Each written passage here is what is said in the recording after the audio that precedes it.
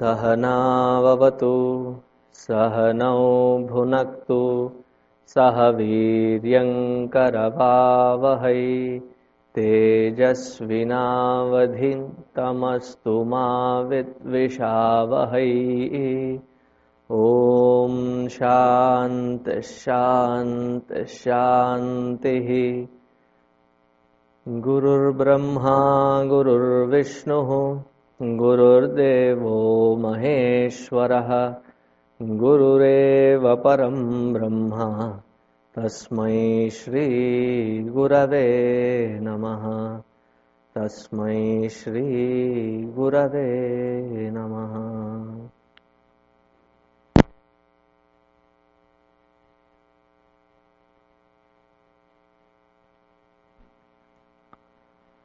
So we are in the 6th shloka.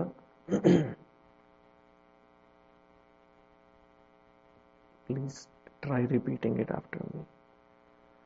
अप्रमेयो हृषीकेशः अप्रमेयो हृषीकेशः पद्मनाभोऽमरप्रभुः Vishwakarma मनुस्त्वष्टा Vishwakarma मनुस्त्वष्टा स्थविष्ठस्थविरो ध्रुवः स्थविरो ध्रुवः।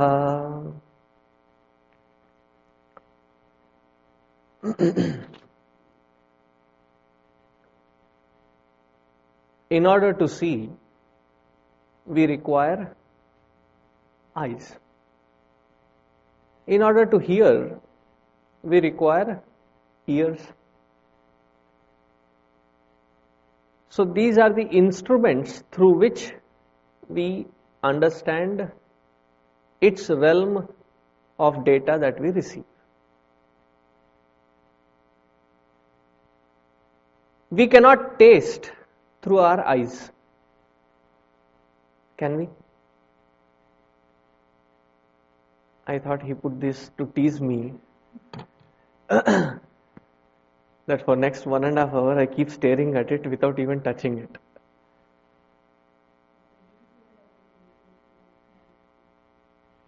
So my question was, it may be a part, but you cannot taste with your eyes. You can only see with your eyes. You cannot taste with your ears. Yes, if you are a very good cook, you don't need to taste with the smell, and looking at the consistency you can tell that the product has come out good. But if you want to talk about the taste of it, it has to go through the tongue. So each one, there is one particular instrument that we understand that particular world through. There are radio waves in this hall. Do you all agree? There are radio waves. With the 5 existing instruments of perception, can you perceive those radio waves? It would be fun, right? You sit anywhere, you just have to turn that particular channel on and you are off. You don't need to plug in any earphones or anything to listen to. You just have to tune yourself and then you can hear.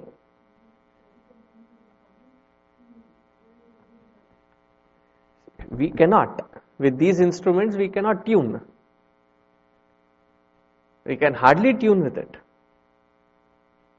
We need a specific instrument to tune, whichever is designed for tuning into those radio waves. There are different kinds of radio waves. There are FM waves. There are AM. There are short waves, SW. Then there is a radio wave even in our cell phones. Even the tags that you carry to your offices, they also have, the very name is called RFID, Radio Frequency ID. It emits a certain frequency which is read, validating it your entry into that particular. So you need that particular instrument to tune into that. Now because we don't have that instrument, to claim that there are no radio waves would be quite a statement to make. The good part is we have these instruments and they have to be tuned into it. So whether it is the organs of perception or the radio used for tuning into the radio waves, we need the right instrument to tune in to that particular frequency or that particular world of seeing, world of taste, world of smell, world of touch, various objects that we perceive. Paramatma is called Aprameya. Aprameya, the one who cannot be defined or explained. Thank goodness you told us on the very 6th shloka. Now, what the heck are we doing here sitting trying to understand the Lord? It is like saying that you cannot define or you cannot tune to the radio waves through your sense of ears or eyes or nose or tongue or touch. Those instruments are not qualified to tune into the radio waves. You need a totally different instrument for it. Similarly, when we start searching for Paramatma, when we start searching for the Lord, what do? We start with the known factors. We start with the known factors that we start with trying to see where God is. And various Mahatmas, whether it is Hindu, whether it is Sufi, whether it is wherever, they have always claimed, they have always said that God is not in the temple, is not in the church, is not in the mosque. If you are trying to search for, it can be one place wherein you all congregate to tune and learn to tune to that divine. But to say that God alone is there alone would be a blasphemy. Because you are trying to restrict that all-pervading truth to one limited space called place of worship. So we start through that. Then we start searching in different pilgrimages. For each religion there are different pilgrimages. We start searching for the Lord. Then some say that I have found it nowhere. I have gone to the Himalayas, I have gone to Makkah, I have gone to Jerusalem, wherever. I have not found God there. So where can you find that God? The very process, the attempt to find God through the known means is a futile effort. We cannot find God through these known means. Because you cannot perceive God, you cannot see God, you cannot feel God, you cannot touch God. Why? Because God is not God cannot be perceived through these agencies. Because God is not physical. God is not a sound to be heard. God is not an object to be seen.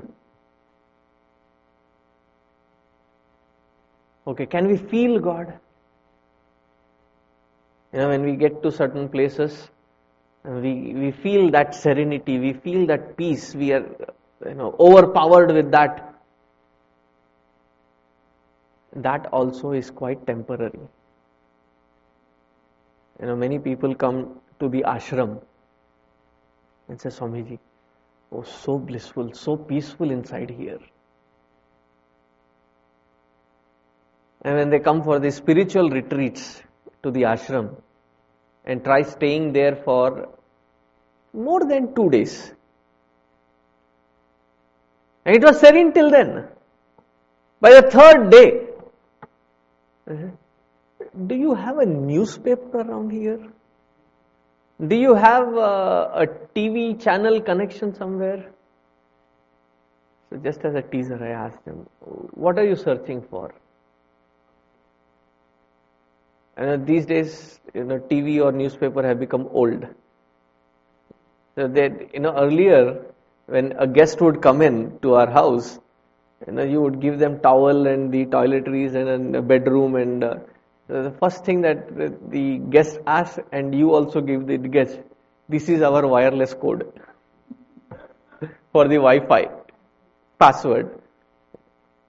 Because you want to be connected so that you know where the stocks are, what the news is, what is happening where. What happened to that serenity? By third day, you start losing interest in it. So to say that God is a feeling, God must be pretty fleeting. A fleeting sense of experience. Because sometimes I feel in one direction, sometimes I feel in other direction. So left to only our feelings, we would not be able to perceive God as a constant in our life of experience. In a day, how many feelings do we go through? Countless. Too many. And to say that God is just a feeling, feeling is the realm of mind. Or what colloquially we call as heart, Vedanta we call it as mind.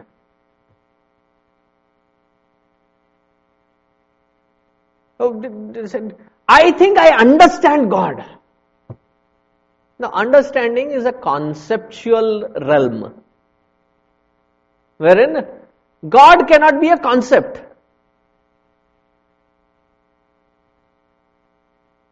Why? The concepts keep changing.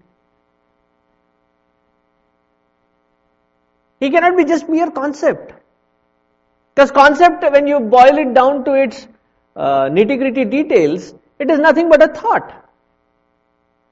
God is not restricted to a thought. So what is God? He said, aprameyaha. Prama means to measure. Aprameyaha, immeasurable. Cannot be perceived, cannot be quantified through the sense of perception, through the feeling, through the thought, or through the concept. Because it is not a concept. Most of our experience can be put in two kinds of experiences. One is called pratyaksha. Pratyaksha. Aksha means eyes. Pratyaksha means right in front of our eyes. Is there something distracting the speaker today? Yes, these laddus here. Why? How can you say that? Pratyaksha. I can see them. I can smell them. So pratyaksha. There is something in front of you, and then you start, you can say that, this is what is the description of it. Can you see God that way? At this moment, can you see God that way? So it is not in the realm of pratyaksha. The second means is called anumana. Anumana meaning inferential. You infer. The classic example taken in the studies of Vedanta is, wherever there is smoke, what does it indicate? Fire. Once in a 5th grade class, I asked the same question to explain this concept. It's a very abstract topic to talk with a 5th grader. So I tried explaining it. I said, wherever there is smoke, so immediately the kid said, there must be a cigarette. Fine. That is what is his experience. He must have seen somebody so constantly that the first thing that clicks in his head is that smoke and cigarette go together. That is also inferred. For somebody who is constantly worshipping at an altar, wherever there is smoke, he would say either there is a havan or there is a agarbatti. For somebody who is working as a firefighter, wherever there is smoke, he will say there is danger.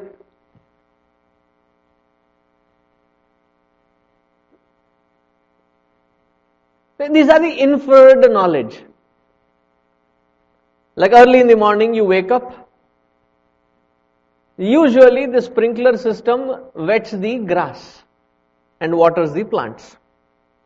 But that day, the other parts of the floor, the front porch or the backyard, that was also wet, and there were puddles of water here and there. You slept through. You did not know what happened. But when you see that mass of water gathered, what do you infer? Either it must have rained or some pipe must have broken.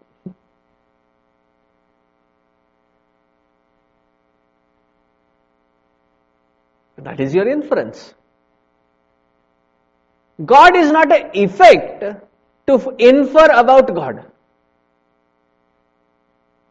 Now these are the effects, right? Whatever we are seeing, the smoke or the water or the puddle of water, these are the effects. God is not an effect to infer about.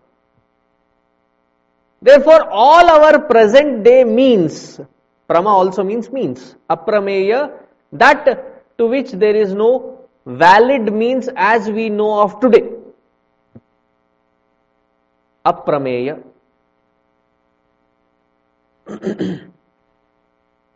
So when we don't have something which can be inferred or something which can be directly experienced, what do?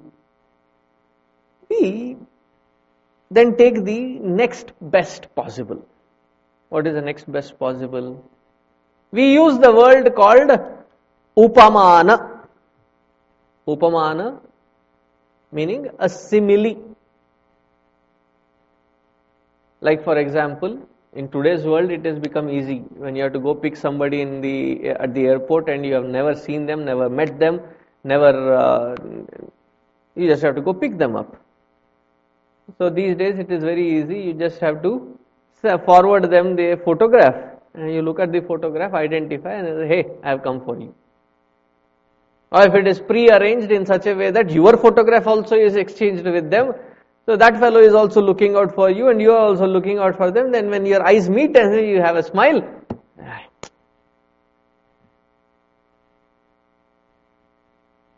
Last time when I went to India, I saw a new trend. Was it in India? One of the airports I was stepping out, there was an iPad. Instead of a paper board, there was an iPad. And as I was crossing it, it has a timing, right?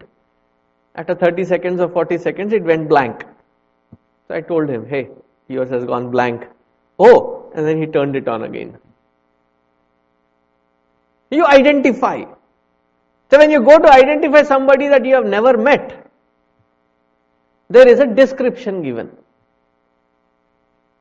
He is tall, about 6 foot 2 inches. He is dark. First of all, it is he. Tall. And the range is given 6 foot to 6 foot 2 inches. He is dark.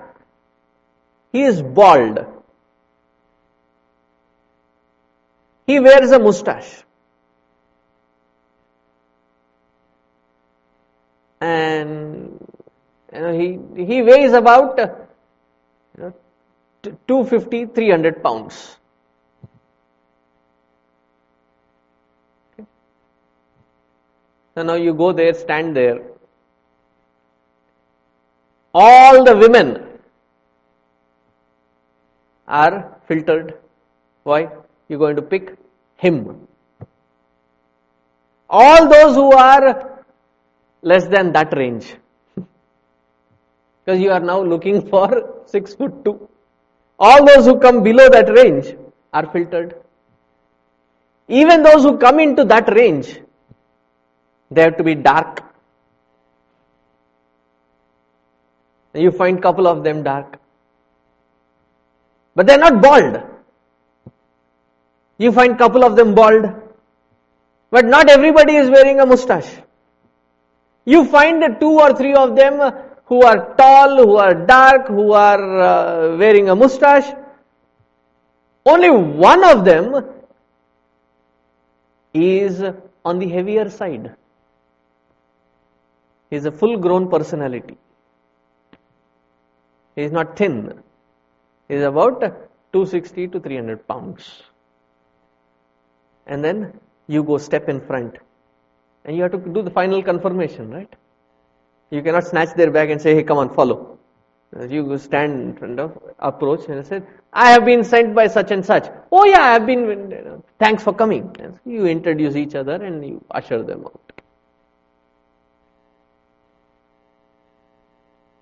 So how did you identify that person? You have been given certain similes and you have been told what, by giving those similes, you have also been described what that person is not. So to negate everything else that which it is not is called na iti, not this. And to identify that that person is this, it has to fit into that description. The upamana is the next step. Even that upamana cannot be of any help to identify God. Why? Because he does not have any qualities.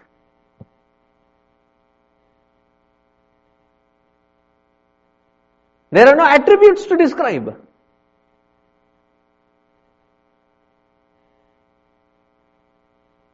It's very difficult now.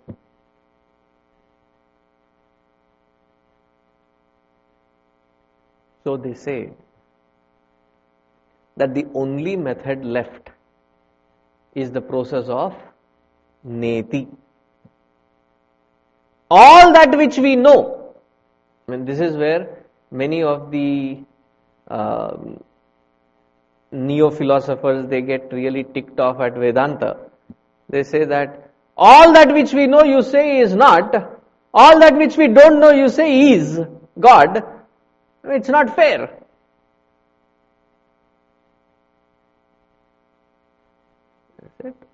That because of which all these different attributes are cognized. That illumining principle alone, you may name that illumining principle as God. And that is what we are all searching for. If you are searching for the right thing in a wrong place, will you ever get it? So you have all intention and all intensity and all purity of thought, but you are searching it in a wrong place. Right at the ashram corner, as I was coming for the yajna, there was this elderly lady. She was in the lawn seriously doing something. And as I was heading to my lecture, I did not want to get disturbed. So I went, did my lecture and I was coming back.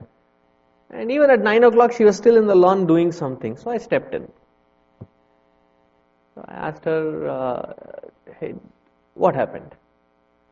So she said, I lost my keys. And my husband is not in town. How do I get in home? So I'm searching for them. So I said, poor lady, she has to get back home. Without keys, she cannot. So I also start searching for it. Every grass of blade was checked. And since it was in the ashram premises, in that corner, those who had come to attend the lecture, they also saw that the Swamiji is searching for something, they also stepped in. One of them intelligently asked this lady, hey, what exactly are you searching for? She said, keys. Where did you lose them or forget them? Do you remember? Yeah, I remember where I lost them. Then where? You were all expecting, right that spot where it must have fallen or something. So she says, oh, that was in that corner. But since there is no light there, I said I might as well search where there is light. The street light was beaming there. And we felt pretty fooled.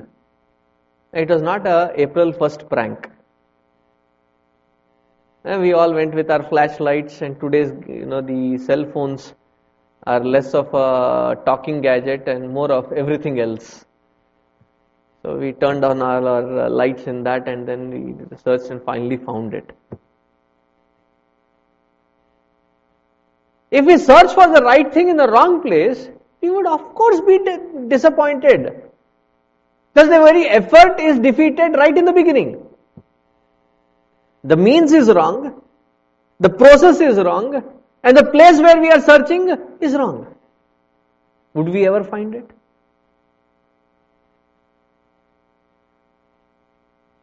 Therefore, because of all these different limitations that we search God through, God is often indicated as aprameya. Aprameya, that which cannot be identified, that which cannot be defined, that which cannot be known through the existing means that we have. Therefore, he is that Paramatma or that Lord is recognized as aprameya. Now, another angle to look at it is, prama means measurement. You can measure something in terms of various things, in terms of pounds, in terms of the pressure, in terms of the force, in terms of various things that you can measure. But since this Paramatma, the Lord, has no attributes, it is immeasurable. Therefore, the realization of that Paramatma cannot be in percentages. I've been meditating on the Lord for past 6 years. I have realized that Lord 23%. Another 77% and I am realized. You cannot do it in percentages. Either you know that Lord or you don't. Because it is not an in-between measured, quantified experience. So Gurudev often used to say, God defined is defiled. Anything that you use to define God is actually defiling that God. Aprameya. Moving forward, you get the concept of aprameya, right? I went deliberately into various meanings, various aspects of it. Hrishikeshaha. Aprameyo Hrishikeshaha. So whenever they talk about Keshava or Hrishikeshaha, they are talking about one particular form of Vishnu who had come in the form of Bhagavan Krishna. He was tall, dark, bluish hue, handsome, with long, beautiful, curly hair. Hrishi Keshaha. Keshaha means hair. Hrishi means curly. No, he did not have to use curls to get that curly hair. Right from the young age, he was always described as the dark, handsome, curly haired one. Hrishi Keshaha. The one who had that beautiful dark curly hair. When you have hair, and it totally redefines your face. And you start losing it. It totally redefines you again. I'm not picking anybody in specific. That is why we tend to redefine by getting that hair back. So Bhagavan always had dark hair, curly dark hair, which added beauty to his entire face. There is one beautiful bhajan by Surdas. There he describes young Bhagavan Krishna, because his form of Krishna that he loved was Bala Krishna. Bala Krishna, a young Krishna, a child form of Krishna who was not even able to walk on his two legs. He would crawl around. You have those baby Krishna with the butter or laddu in his hand. That form. So he describes that chhabi, that beauty of that Krishna. He says when that Krishna, his face is like a lotus. Neela Kamala. Neela Kamala. Usually the Neela Kamala is the one when it grows during the night time. The moon's light is when it opens up. Unlike the other lotuses which open up during the daytime. So Bhagavan's color is also often painted in blue color. Bhagavan Krishna, Bhagavan Rama. Yeah. He is also in blue color. In the same complexion. The Neela Kamal is also in the same color. But the nectarine quality of that Neela Kamala is so intense that these bumblebees line up to suck on its nectarine quality. So he describes that comparison. He says, Bhagavan Krishna's face is illumining like a Neela Kamala, a blue lotus, because of the color. And his curly hair falling onto his face looks like the bumblebee jumping onto the lotus trying to suck the nectar. What a beautiful description, the comparison and simile there. So that curly hair here is described as Hrishikeshaha. Second meaning of this word is Hrishika. Hrishika means the organs of perception and action, all the instruments. Ishaha, the Lord of all these sense perceptions. We have three categories. One is called the organs, Indriyaha, Mana, Buddhi. If you expand them, total of 10 organs. 5 organs of perception, 5 organs of action. 1 mind, 1 intellect. How many total? 12 of them. 10 organs, 1 mind, 1 intellect. Hrishikesha means the one who is illumining, the one who, because of whose presence, these faculties work in their independent field, without whose presence these faculties do not function.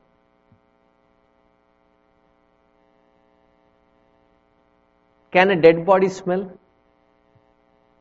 Now, I'm not talking about the smell that we smell of the dead body. No, I'm not talking about that. As a dead body, can the dead body smell, or does the dead body have taste? Does the dead body have hunger or thirst? Yeah, good answer. He said, we don't know. But at least we can infer. And there's a dead body and all of them are, all over that place. The dead body doesn't scream and say, hey, give me a little space, man. Let that air blow in. It's too hot here. They're crying and in between they'll go have a cup of tea and come back and then again start crying. The dead body never demands. I've been lying here for a while, can you get me a cup of coffee or tea? A triple espresso. There is no hunger or thirst. So that because of which these faculties function. In Kenopanishad it is said, there's a very beautiful question that the student asks. Kene shitam patati preshitam manaha kena prana prathama praiti yuktaha. Kene shitam vacham imam vadanti. Kena prathama praiti yuktaha. The very first mantra of that shloka comes in the form of question. Kena. Therefore it is called Kenopanishad. Kena. Inspired by whom does the mind function in its field as it is functioning? Inspired by whom that the eyes or the ears or the speech function in their respective field?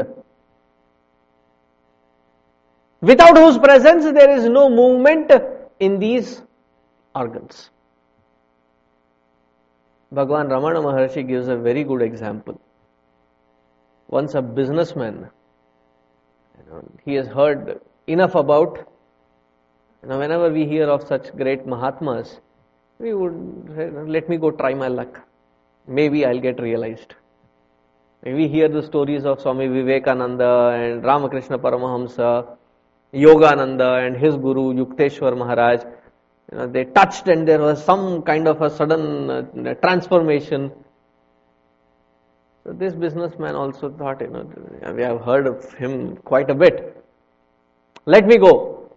So he took a day off, booked his train to Tiruvannamalai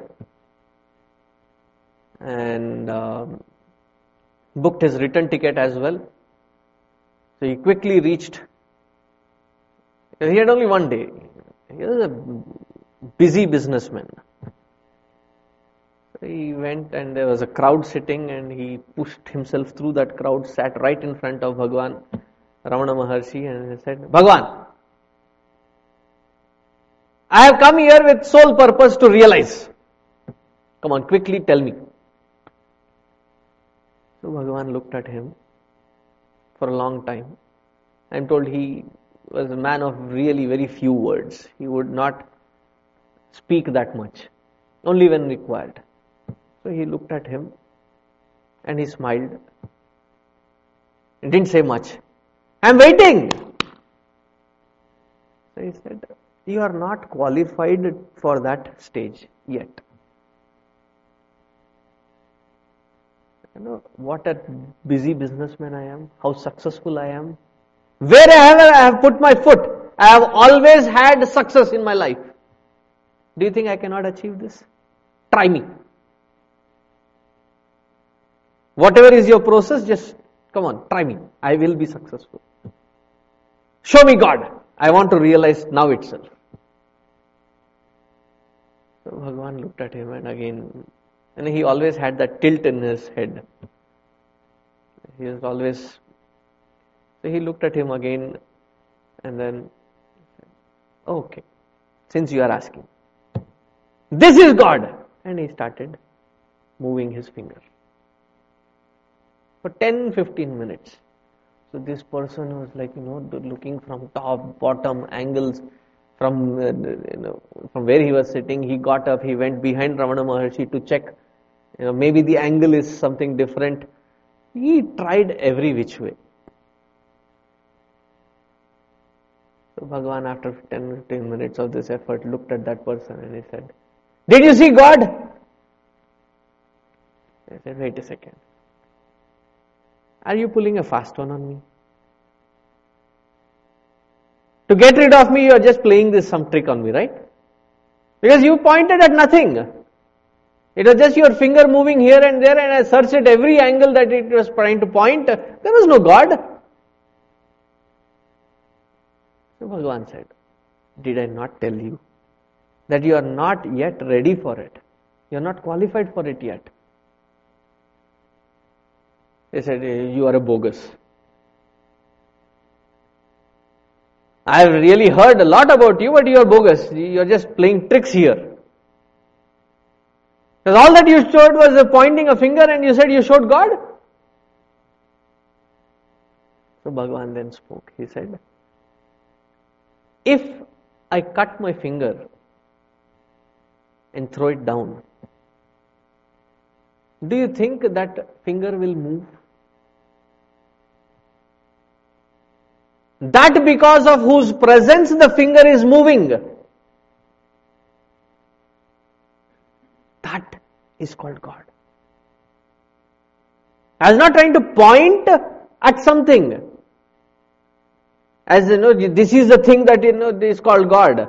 I was trying to prove a point that everything that moves, everything that happens, that because of which it happens, that is called consciousness or God.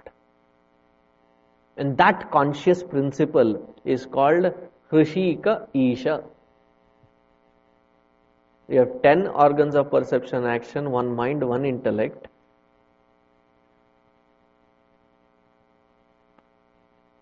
Would it be an exaggeration to say that none of them are under our control? Neither the organs of perception nor the organs of action, never was a mind. It's always a challenge. Intellect has its own swings.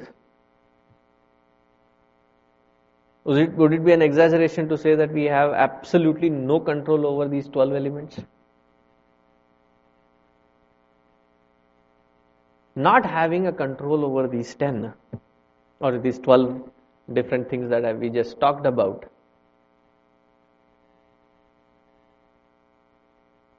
And we want to be the boss of this entire universe. We are not boss of our own self. Our own instruments don't listen to us.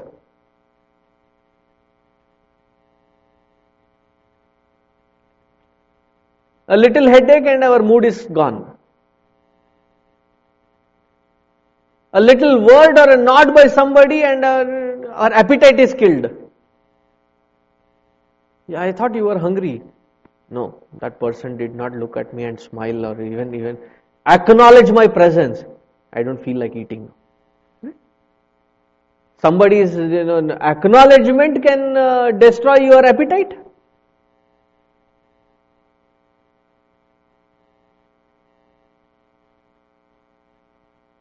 To have that ability to master these 10 and keep them accessibly in balance. When I use the word control, it almost feels like you are squeezing the life out of it. No, it has to be accessible and it has to be yet be in balance. That which maintains it in balance, that conscious principle, that life spark is called Hrishika Ishaha, the Lord of the senses.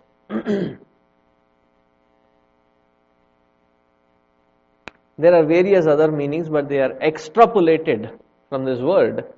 But I think these 2 or 3 meanings would be sufficient for us to meditate on that concept of Hrishikesha. Aprameyo Hrishikeshaha Padmanabho Amara Prabhuhu. This particular shloka of Vishnu Sahasranama became quite popular, rather quite controversially popular. This is in the Krishna temple in our Kerala, Guruvayur. In Guruvayur, at the same time, there were these 2 great masters, great realized people. One was Narayana Nambudri. He was an erudite scholar. He is the one who has composed Narayaniyam.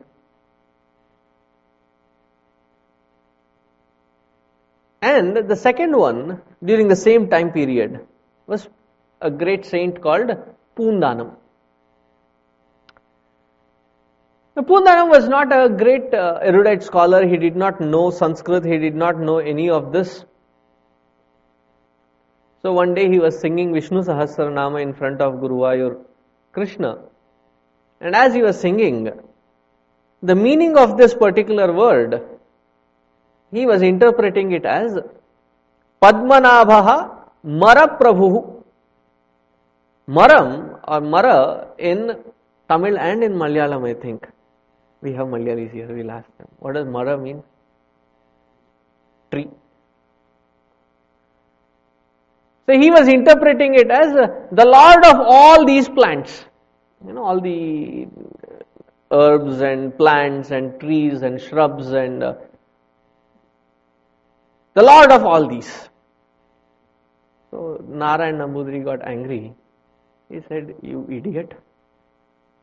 That is not how it is interpreted. It is not Mara Prabhu, it is Amara Prabhu, the Lord of the immortals." It is said that right at that time, a voice from the inner core of the temple, revibrating in the entire temple, reprimanded Narayan Nambudiri, saying, "I love his bhakti than your vibhakti." Vibhakti is the Sanskrit grammar, trying to focus on the Sanskrit grammar. I love his bhakti, meaning devotion, rather than the Sanskrit grammar that you are trying to force yourself on him. So that is how this became a very famous shloka in that divine temple of Guruvayur. Anyway, we will proceed with the next word. Padmanabha. Padmanabha, there are, I think, 3 or 4 famous temples with this. 2 of them are really big ones. One temple which depicts Lord Narayana in the form of Padmanabha is in Trichy. Trichy is Padmanabha Swami, the main temple, Sri Ranganatha. And the second one is in, again, Kerala. Today I think I am talking too much about Kerala. Maybe your presence. So recently they found, about 6 to 8 months ago, that the somewhere inner chambers of the temple, they have, that to first chamber, I think. There are more than few chambers. There are 3 chambers, 4 chambers. So 3 have been opened and they have found amazing amount of wealth. Different kinds of precious stones, gold, ornaments, meant for the welfare of the temple. It was hidden. So in the internet there was this joke which was going around, that he is now called the richest god in India, Padmanabha. So the joke is, both are the formats of Vishnu. One is Venkateshwara, Tirupati Balaji. He is also another rich god because of the number of devotees that go. So there is a dialogue between Padmanabha and Venkateshwara. So this Balaji, Tirupati, Venkateshwara, he is always standing. Padmanabha is always sleeping on the serpent. So Venkateshwara says, "Man, you beat me to it. I stood and I was so hard working at, raising these funds. You beat me to it by sleeping." So Padmanabha is that famous form of the Lord, wherein the Lord is sleeping on the serpent, bed of the serpent, Sesha Shayi. And where is this serpent? Where is this entire setup? It is in the Kshira Sagar, the milky ocean. And how is the Lord? He is lying down. with one arm under his head and one hand on his knee. And right from his navel is a Padma. Padmanabha means that from whose navel the lotus, and in that lotus is this Brahmaji, the creator with the four heads. So I call him the quad processor.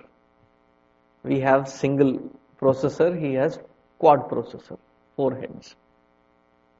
Faster than, because he requires to create this universe at a pace, to maintain it. So that Brahmaji is born. And right at his feet is Lakshmiji. This is the usual description of Padmanabha. It's a very unique description. And for a modern mindset, when you look at this form of God, right away you disqualify. How can there be a lotus suddenly born from the navel? And that too, the creator is sitting there.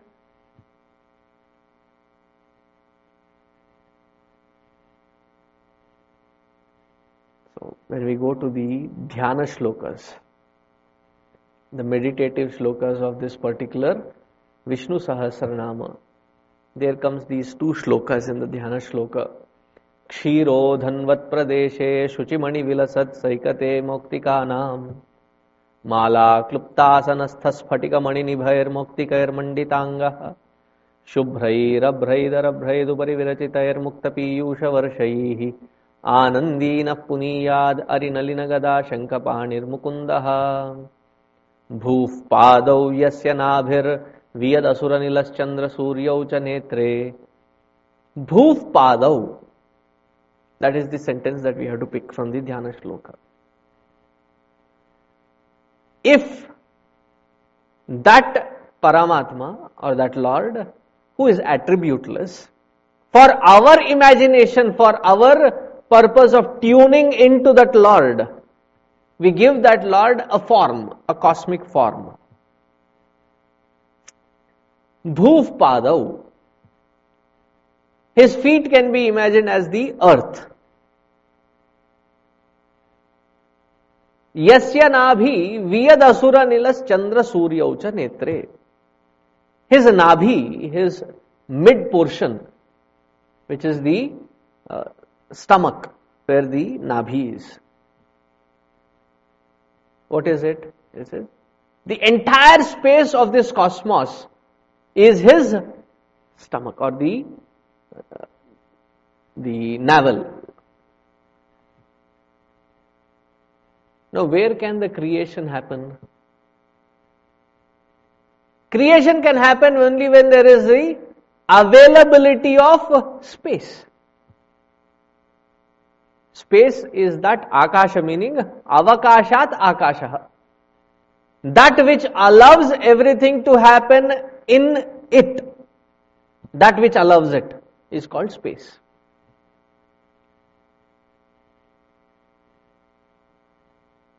We have built this building in the space. With the activity that we do in, we call it a temple. Adjacent there is another building. Just adjacent building. Another building built in the space. Here we work on minds, there they work on the internals of the car. Both are repair sections. One repairs on mind, the other repairs on the car. When we were trying to purchase this place, people said, Swamiji, it is all businesses around, there is car shop, body shop here on this side, and there is another car mechanic on the next. Do you think it is right? I said it is a perfect suiting our needs. Because we are also into the repair business. They also repair. One repairs the outer part, one repairs the inner part. We repair the innermost part.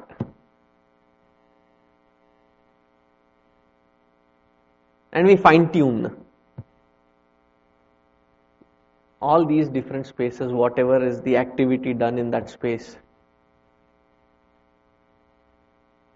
is because that space allows that room to be built in. Space is that which allows. And in that space is where the creation occurs. And who is the creator?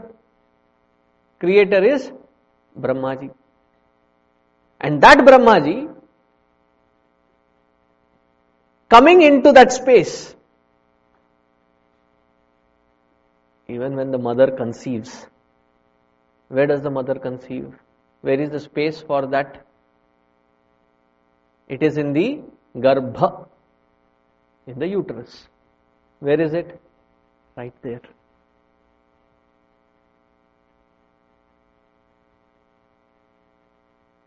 Those of you who are sitting in the chair, there's a challenge for you. Are you up for a challenge? Immediate, practical test. And today we have 6 of you sitting, so I thought. So please put your foot down. Sit straight.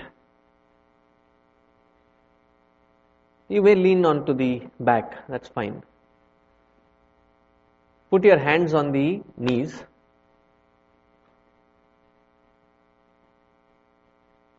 Make sure that there is no pressure from your hands on the knees. Right? Is the criteria clear?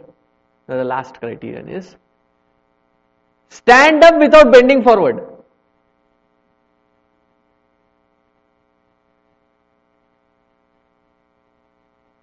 I wish I had my wallet. I would have challenged you with $100. It doesn't matter.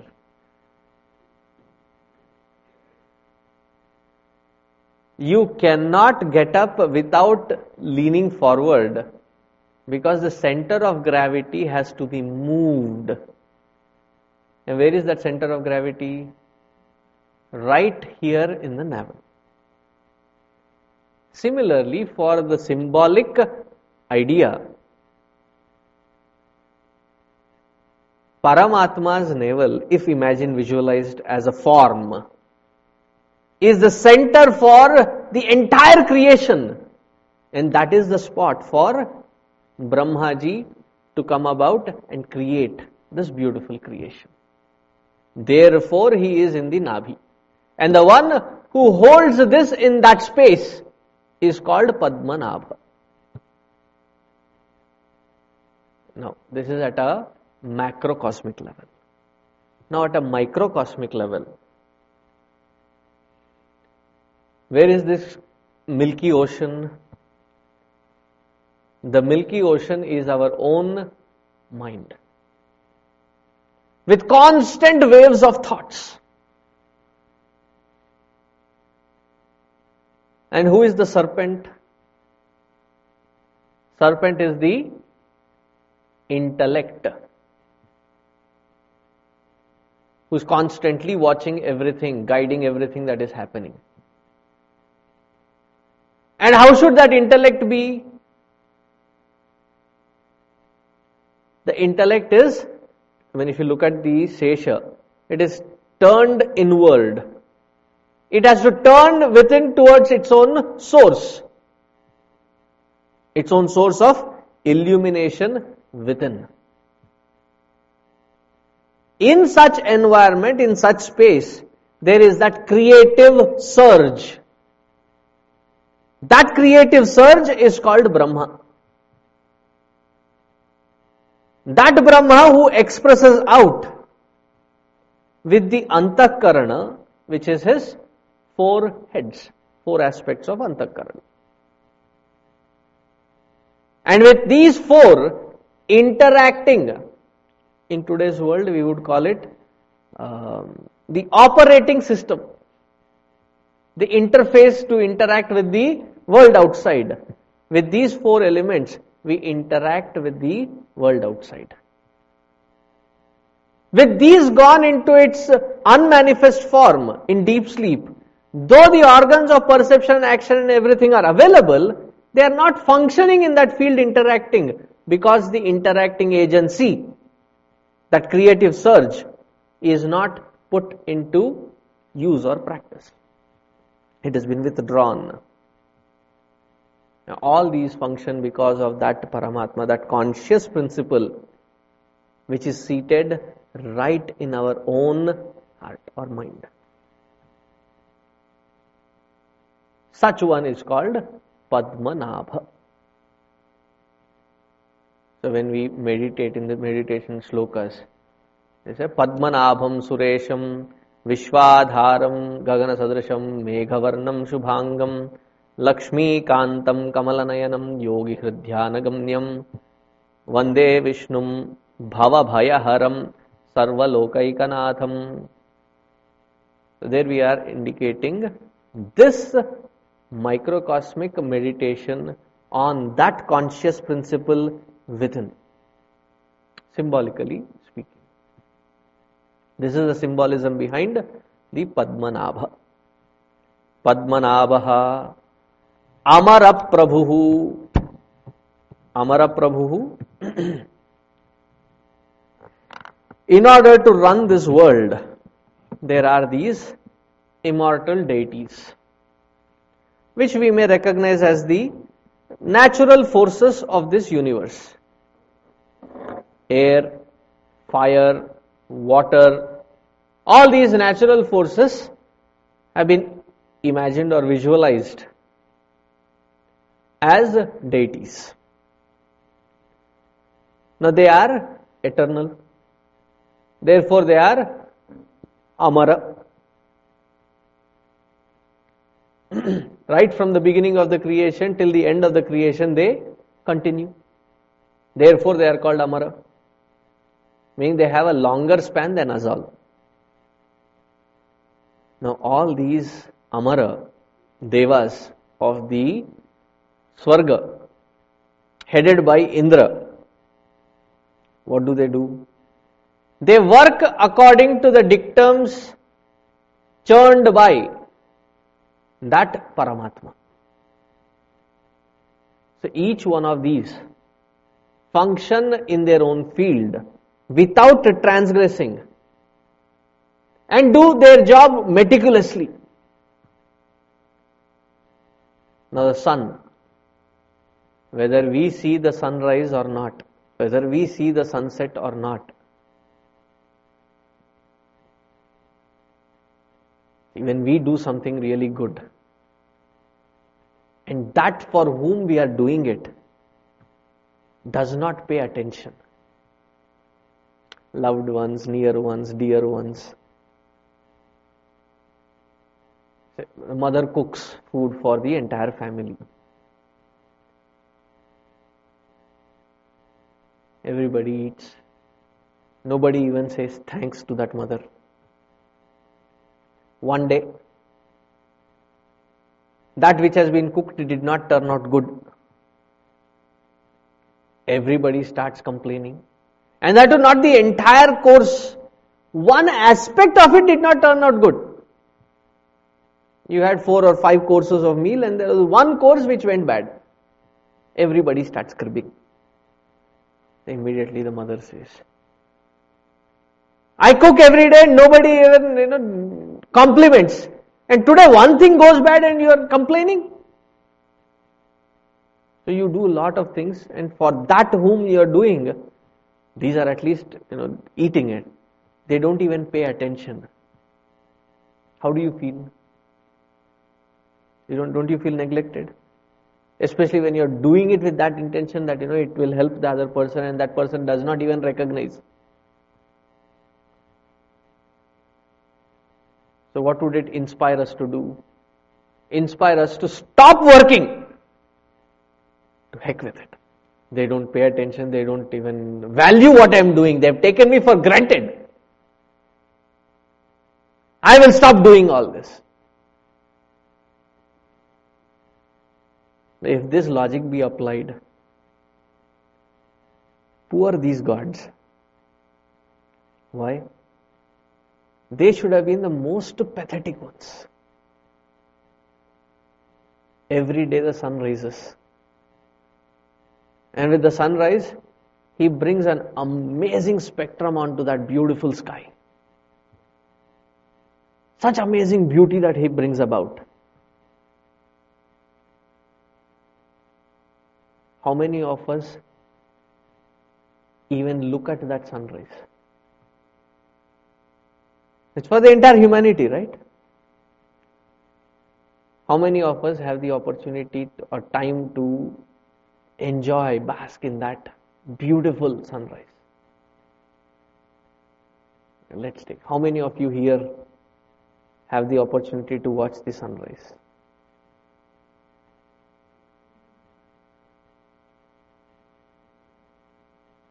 Wow.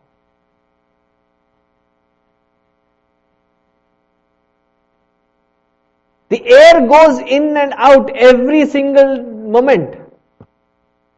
Do you ever stop to thank you air for supplying me with good oxygen? There are all these natural forces, they function tirelessly. Right from the creation beginning till the end.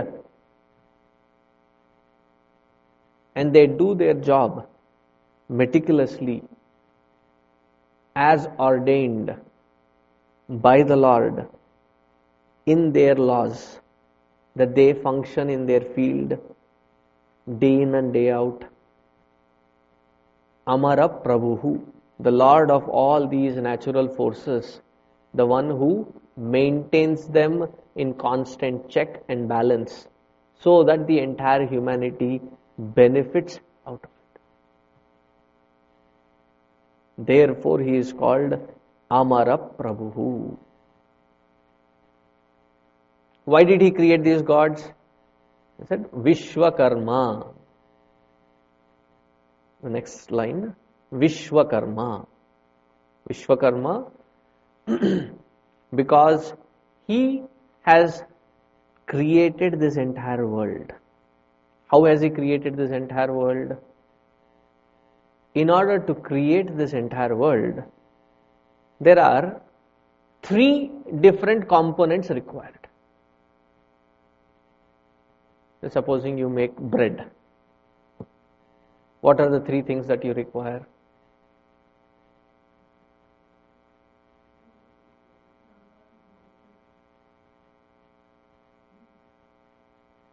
So you need little east, little west, little north, little south. Or it is a different yeast.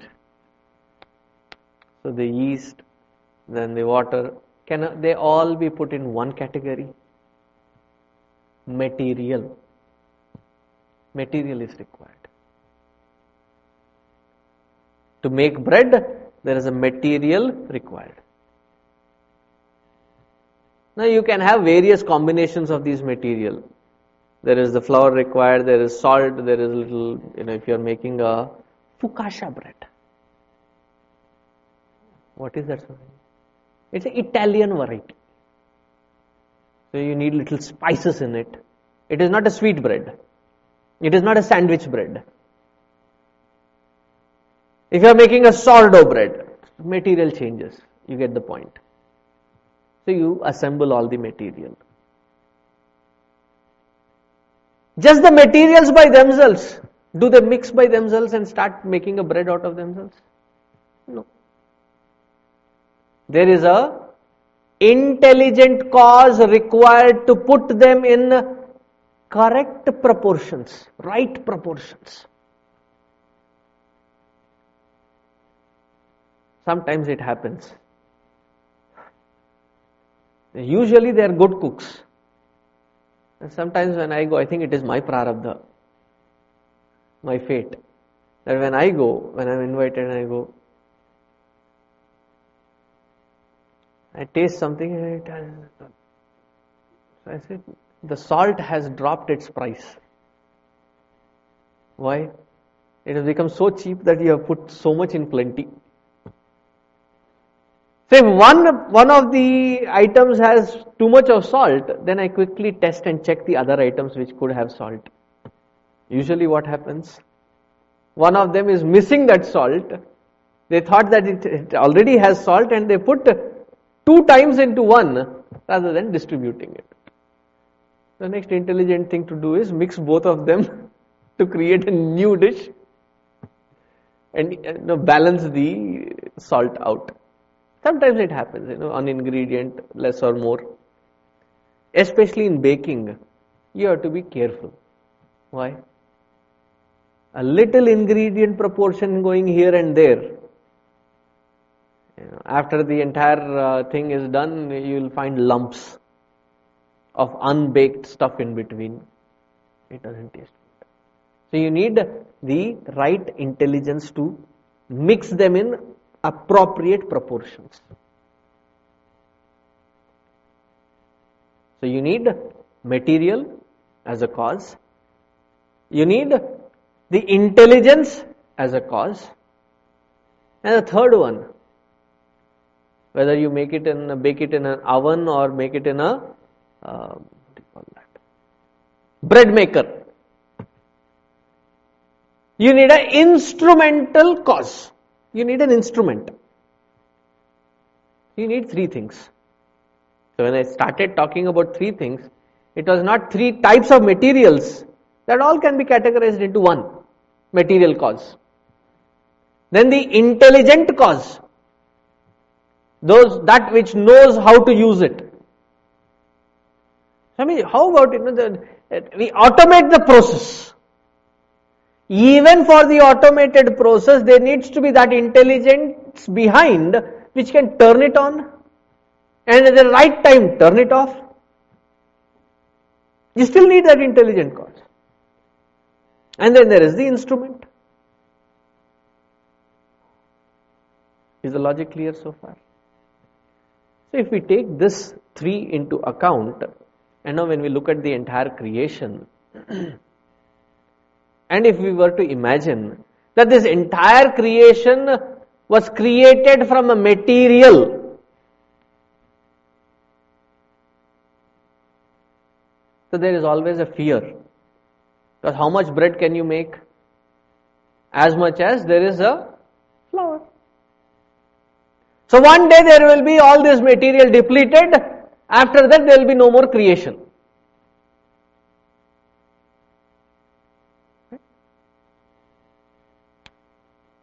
So there are various levels of laws.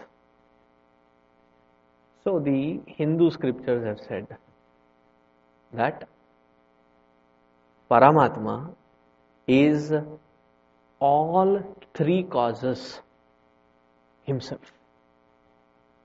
Technical word for it is Abhinna Nimitta Upadana Karana.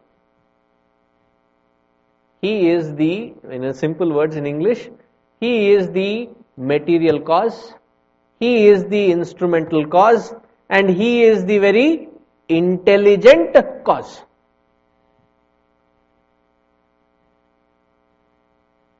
So what does it imply?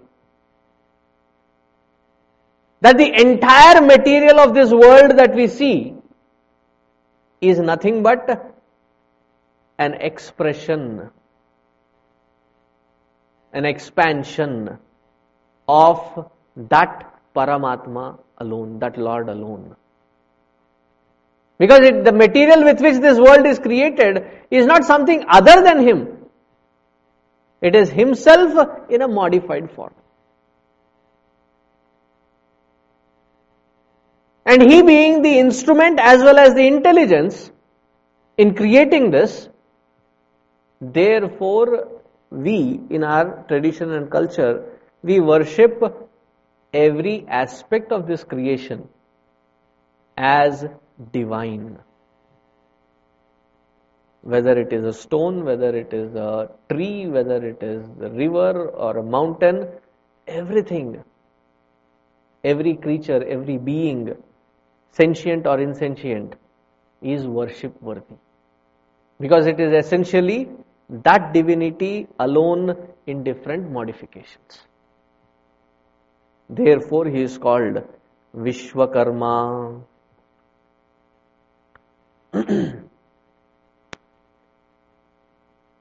Now, how do we thank that Lord for creating such a beautiful world? He said, Manuhu. So, Gurudev very beautifully puts it. He says, what we have is His gift unto us. What we do with what we have is our gift unto Him. So unto Him, let us give us our best. So Manuhu, meaning the one who is expressing as the very mantras. Mantra meaning mananat trayate. That process by which we contemplate on these various aspects of the Lord, especially through this particular part of Vishnu Sahasranama, so that we tune ourselves unto that divinity which is everywhere around us. So where is God? He is not somewhere up there in some high skies sitting there.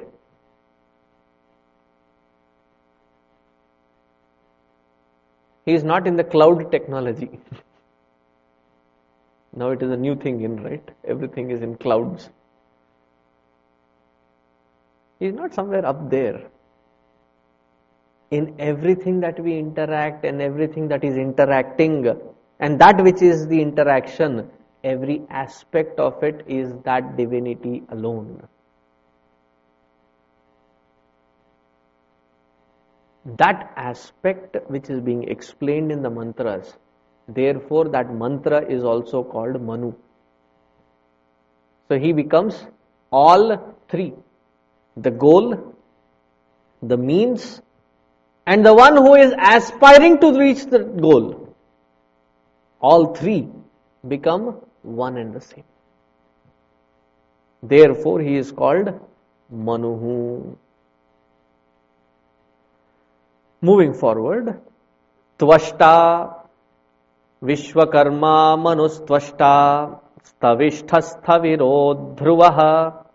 So the next word for discussion is Tvashta. The one who has this amazing capacity to reduce anything with its huge grossness to an unmanifest minute form. So he is the Tvashta. Tvashta meaning the one who can reduce the entire mass, entire material into a minute unmanifest form. We do that at dinner table, right?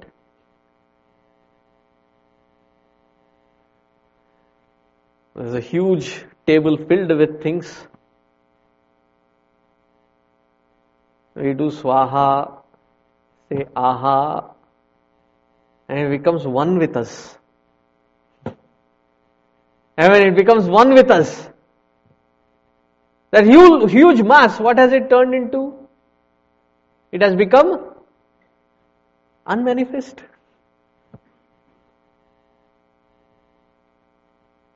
We do it at a very gross level. That who can change the entire grossness into the minutest subtle. Here, Tvashta is also recognized as that divine inspiration, wherein he transforms the grossness of the intellect into such subtlety that we end up experiencing that Paramatma. Now the word experience is not a right word there, but there is no other word which can take us closer to what that word experience can mean. Because when I say experience, there are three entities again. The experiencer, the experienced, and the experience in between, the interaction in between. So it is not with that kind of a difference of experience that we are talking. It is with becoming one with that conscious principle. The one who enables us to become that subtle from the grossness of our existence, to become conscious, wherein every moment of our life we live consciously. There is not a moment that goes by wherein I have to regret for something or feel guilty about something. Not because I am callous. It is because I have become so conscious that no moment goes by without my conscious observation and participation. And when you are conscious, there is no room for making a mistake. That one who inspires us from within to reach to that subtle level of conscious existence is called Tvashta. Sthavishtaha. See, immediately once saying that the one who is taking the gross to the subtle, he is also the one who brings subtle to the gross at ease. Meaning this entire creation which was in its subtlest unmanifest form, the one who expresses it in such a way that I can see, feel, touch this entire world, that it becomes a part of my experience. That grossness is called Sthavishtaha. Now when both these aspects are explained, from subtle to gross and gross to subtle, there seems to be a lot of movement. But in that Lord, there is absolutely no movement. Sthaviro dhruvaha. He is that firm truth. Though seems to be supporting these kinds of different transformation, Paramatma himself does not get transformed at all.